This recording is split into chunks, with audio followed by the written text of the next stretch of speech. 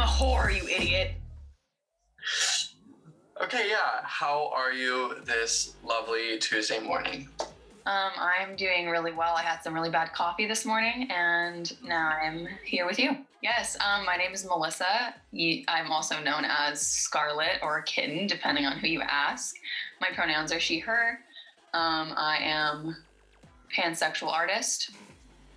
So to start us off, who are some queer artists that you're onto at this moment? I think two of my favorite, I should say, because I feel like I've been listening to them a lot. Phoebe Bridgers, of course, and Adrienne Lenker. I just think they're both so talented, and it's awesome to listen to queer artists that I feel like I really relate to. So I really can't get enough of their music. We also have Rory joining us. She, her, they, them pronouns. Phoebe Bridgers, of course. Always. Sad queen. Yeah. Dorian Electra. Oh, no. Of course. We stan. Oh my God, I love them. And I love their newest album.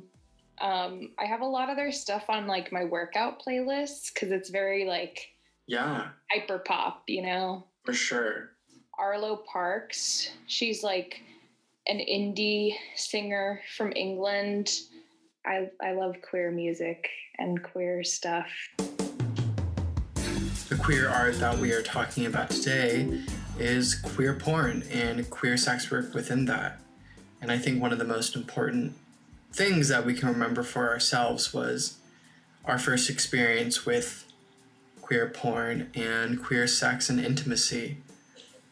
I think when I was in high school, I was like interested in like looking up like lesbian porn, but I didn't come out until I was 20. I didn't really even realize that I was queer until I was 20. So when I was in high school and I kind of like had that like interest, I was like, I felt kind of ashamed. And so I never looked it up, and I was like scared to look it up because I was like, what if I like it? And so I just kind of ignored it, and I never ever like ventured into that area. And I never watched it until I was 20. I like met this girl at my work, and I just immediately knew that I was into her. And a couple days later, she worked across the street from me, and a couple days later, I went to her work and I asked her out, and she said no because she had a girlfriend. But from that moment, I was just like, okay, yeah, I am not straight, that's for sure. And then I think like maybe as the years went on, I watched a couple things here and there, but I also, I don't watch a ton of porn myself. So it wasn't something that I was like actively seeking out. So the first experience I really had with queer sex was in person with my now ex-girlfriend. My first queer porn experience was probably like 12 or 13. Oh, wow. Yeah. Because like I realized that I was like bisexual or whatever. And so I like looked for queer porn, but like porn, especially queer porn, is like hard to navigate because like sometimes it's very clearly like, especially lesbian porn, like it's very clearly meant for like straight men. So that can be a little alienating because you're like, this is not for me. And yet like, you know? Yeah, no, for sure. So like I don't remember specifically what the first like queer porns I watched were, but they were kind of like, you know, like the classic porn scenarios, like probably saw some like stepdaughter, mother stuff, or like that, yeah. Yeah, or like, like massage therapist and patient or whatever. That's a big one.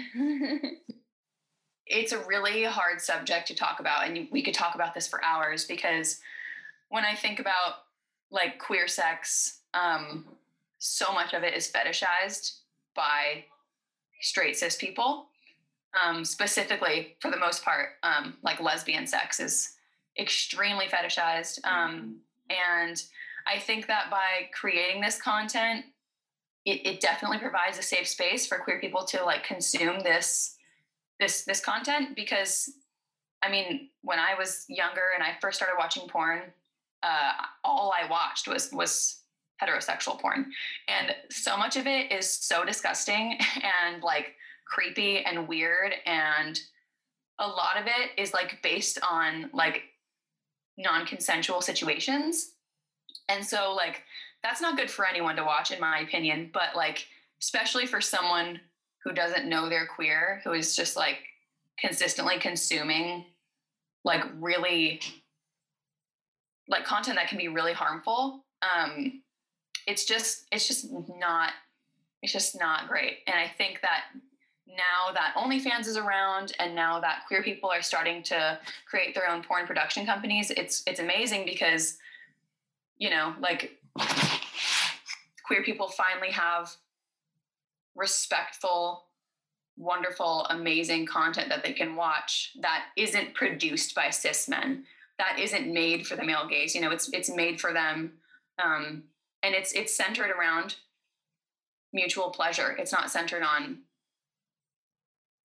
pleasuring a man. It's not centered on penises. Like it's not centered on the male gaze. And I think it's really great that a lot more queer people are starting to create porn that's accessible to everyone else.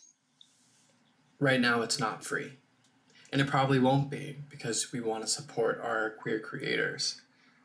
But with access comes a price tag.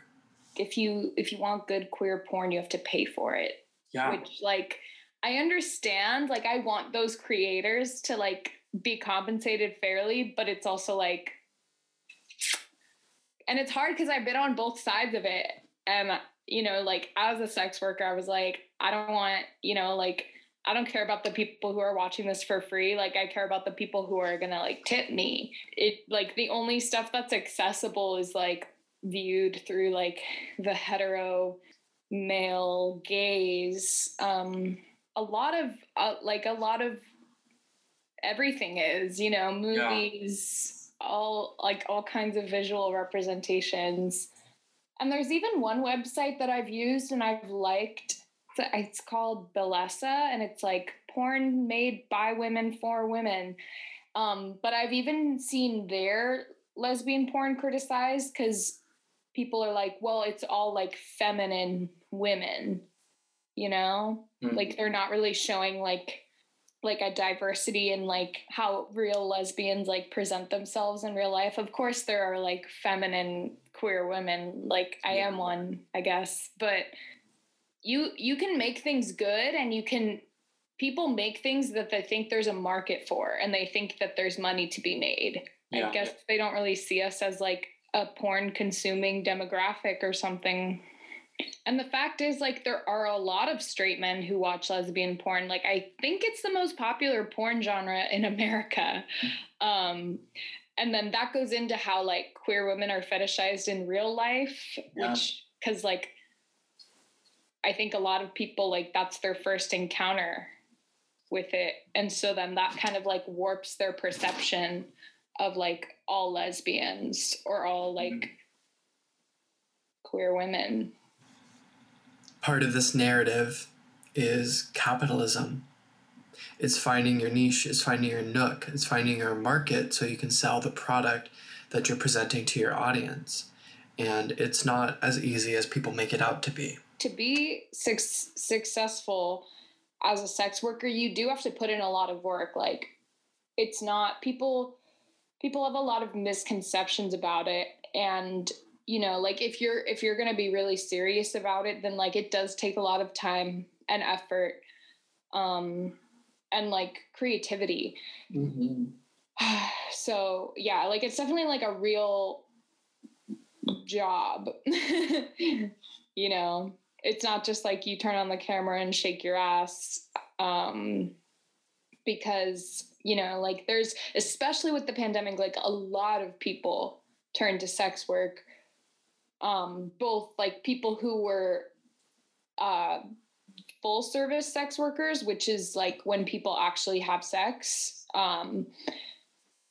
But those people who couldn't offer those services anymore focus completely online. And then a lot of people who had never done it before, like started to come into like the world of online sex work. So they're in that sort of like marketplace, you know, like there's a lot of places that people can go. So you want to, it's weird because like sex work is also like subject to the principles of capitalism. So you're like, oh, like what do I have to offer that like they can only get from me, you know? And so you have to be like creative and like entrepreneurial in that sense, which is like a trip. So it began when I was probably like 21. A good friend of mine told me about a website where you can meet basically, and most often older men, and they will pay you to go out on dates with you. And she was doing this for about a year and had told me all about it. It sounded like a really cool opportunity just to make some extra cash. So I started doing that. And I was so young when I started doing it that I didn't go about it the best way possible. And it just wasn't very successful for me until I think I was like 23 or 24. I started doing it again and I started making some really good money off of it. I would go out on dates with honestly random guys and they would pay for my dinner and then they'd give me like a couple $100 at the end of the night. And then I would usually never speak to them again just because I literally wasn't interested in them. And so that was, I will admit, a pretty like shallow thing to do sometimes. But I mean, I felt like I did what I had to do to make some money.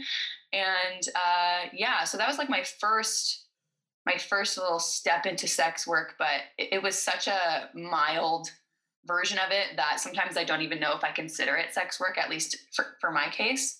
And then I feel like maybe when I was 24 or 23, I did a little bit of cam modeling online, but it kind of made me uncomfortable. So I only did it for a very brief time.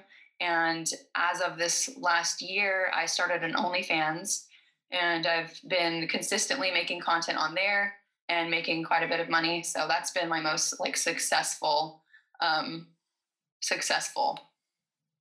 experience in sex work. I started being a cam girl in 2019, but I didn't do it like, I didn't do it too, like I didn't work too hard at it. I just like would get on like every so often.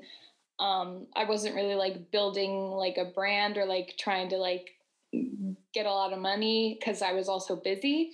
So this was before the pandemic, right? And then that school year passed, like when we were in person, I didn't do it because I didn't have time. And then all of a sudden, March 2020, I'm going back to live in my parents' house.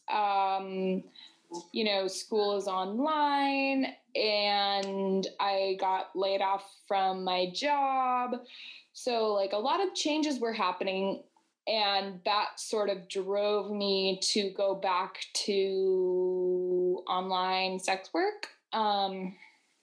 So I would be like camming every night for several hours. And it's hard. Like there was an element of like, well, I can't really do anything else because like the pandemic has just started. We're all like locked in our houses. Like this seems like, you know, like this is something I can do from home. This is remote work. And that's, you know, like something that was very valuable, but I'm thinking of going back to OnlyFans. I'm planning a triumphant return with like a different name and shit. And like my hair is different now. Like, Of course. Yeah. I feel like it's supported me most just because I have the most control over it. When I was basically being an escort, I feel like it was really, it could be scary sometimes because you don't know who you're going out with. You don't know who you're spending your time with. And you always have that knowledge that it can be very dangerous. And so everything feels kind of out of your control. Similar thing for cam modeling. It's a bunch of strangers, you know, who can, anyone can join your chat room and anyone can see you. And so it just felt like I had no say over what was actually going on with me and with like my body. And so OnlyFans, I feel like it's so much nicer for me because I am in control. And even though I don't really know who my subscribers are, like I get to choose what I post out there. I get to choose what I send as like a purchasable package to my subscribers. So I know that everything I'm doing on OnlyFans is my choice and it's not anyone else's. So it makes me feel a lot better. And that's why it's so easy for me to continue doing it. One of the reasons that I got really like kind of freaked out is because like when you're camming, you have no real way to monitor, like you don't know who's there and you don't know what they're doing. So I would like search up my username and I would find like recordings of myself just like out on the internet that you could get for free. Mm-hmm. And like I had all the ones that I could find like taken down through DMCA, which is like copyright law. You just like send them a request and they like have to take it down. But that scared me because like, and like, obviously I know when you do something on the internet, like that's always possible. But I guess like, I don't know, like it just freaks me out to know that I was like things were being done with my image, like without my permission. Whereas with OnlyFans, like even if your shit gets leaked, you know, they paid for it. A big question. Would you have done anything different? I might have maybe been just a little bit more honest about like my life and my intentions, I guess, because I think at first when I started it, I was really worried. I use a fake name. My name is Scarlett anytime I am an escort because I don't want anyone to know who I actually am. But I was very dishonest about like my actual life and what my intentions were with these men. And now that I think about it, I think some of them would have been okay with the fact that it was a very shallow thing that I was doing, because I think it was the same thing for them. You know, I think while I was just looking for money, they were honestly just looking for a good time with, you know, an arguably attractive woman. So yeah, I think I maybe just would have like taken a little bit more of an honest approach. That way I would feel, I wouldn't feel like I had to lie constantly, because it was really exhausting, like having to constantly make up lies and just act the whole time. I'm not a terrible actor, but it's also not my strong suit. So it was like, it was exhausting. It was exhausting for sure. And then cam modeling, I honestly wish I just never did it, just because it was such a short-lived thing and it was just stressful all around. And I didn't really make any money. Like, I don't think I made a single dime off of cam modeling. Oh. Because I think the website I was using, you had to make a certain amount of money in order to collect it and have it sent to your bank. And I don't think I ever reached that point because I was just like so off put by the whole thing.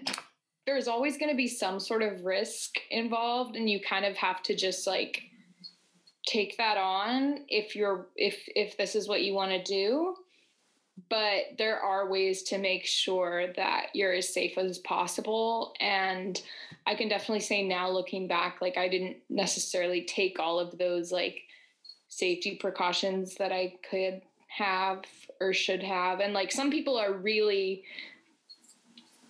like, they keep it separate. They have like one phone or one computer for their work and one computer for their personal, so that it's like not connected to them in any way. And like, it could never be, you know, whatever, but it's also like, it's your image. So it's like, if someone recognizes you, then like you can say that's not me, but like, they probably know it is you. And, you know, part of it is like,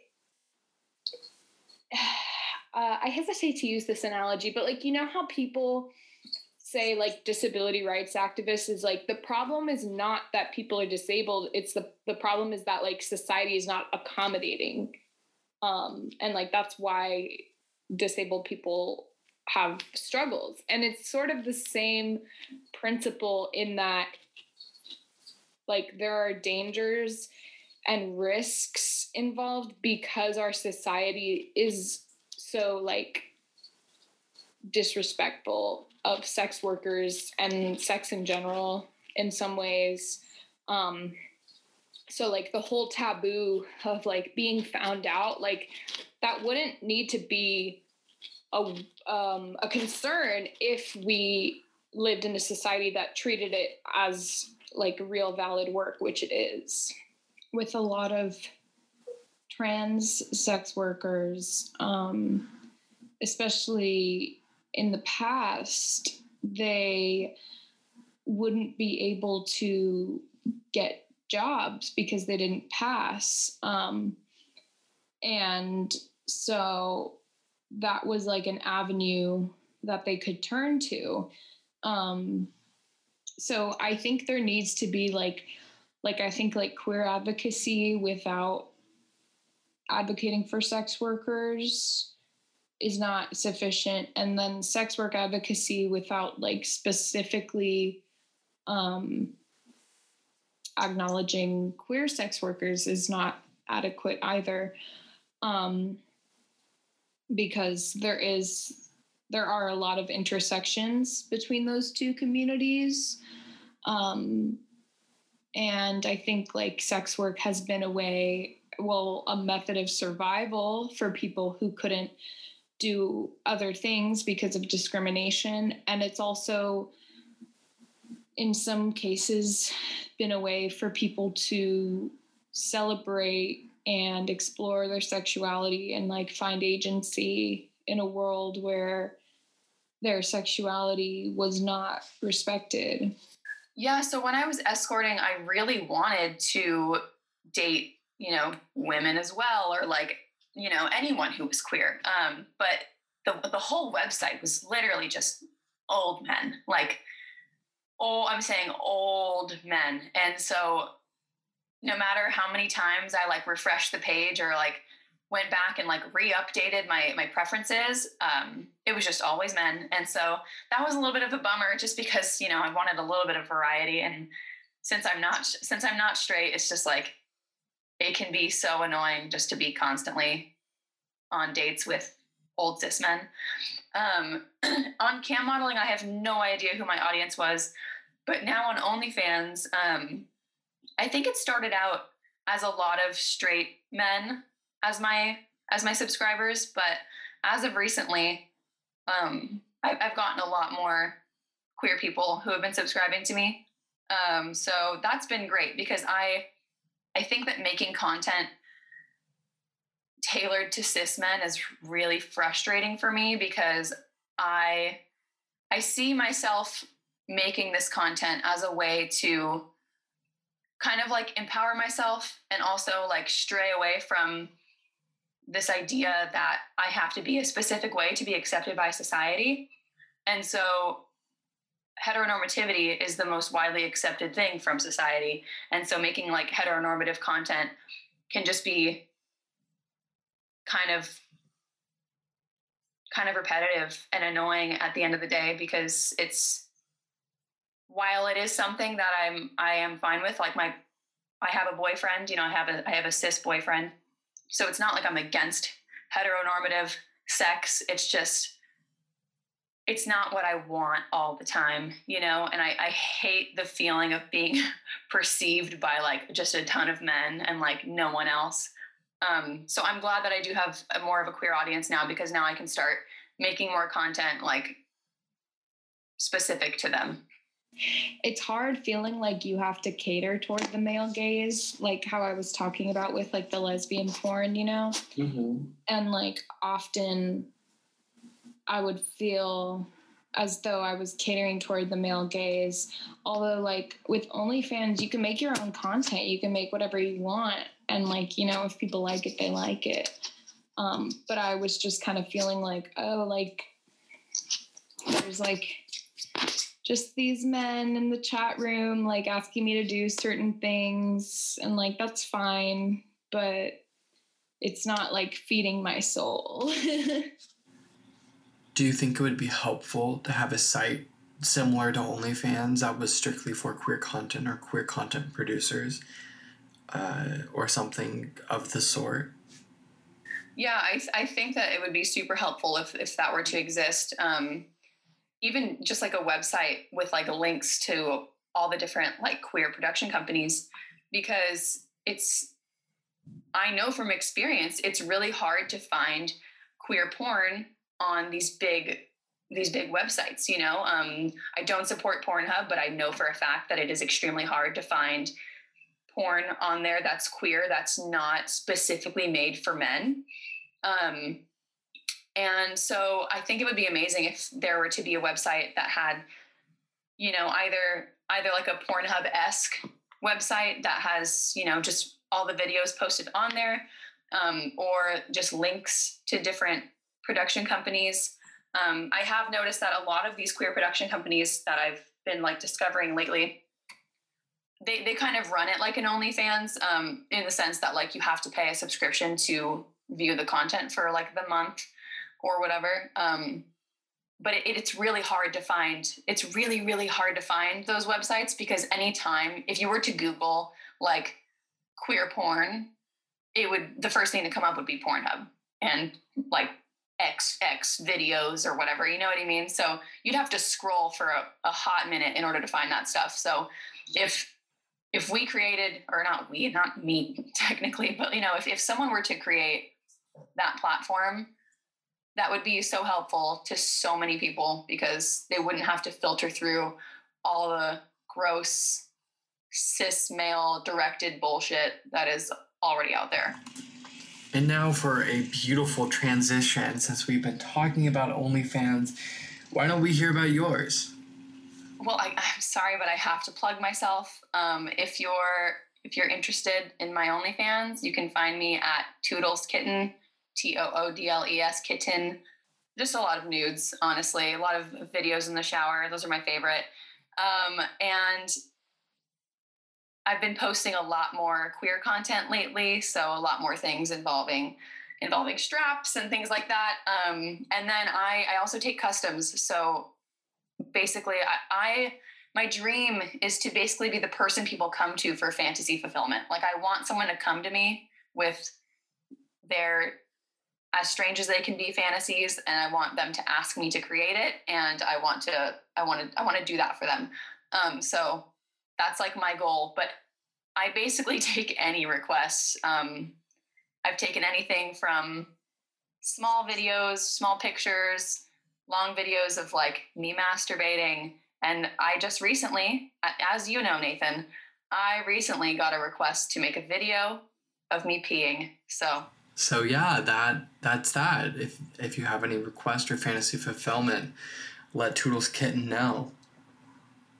At the time of this recording, Rory had not established her new OnlyFans yet, but their new OnlyFans is MixFae Juneshine. You can find them at Fae, FAE_MX. And let's explore together. And from Rory words herself, if you like rainbows, I think you will enjoy this. If you like rainbows, I think you will enjoy this. You heard it from the mouth of the horse. Thank you again for joining me today. That was Rory and Melissa talking about queer sex and queer porn in the height of the pandemic. Thank you so much for joining me, and I hope you learned something. And even if you didn't, thank you for hanging out. I appreciate the good vibes all around. So make sure to stay queer and fuck on.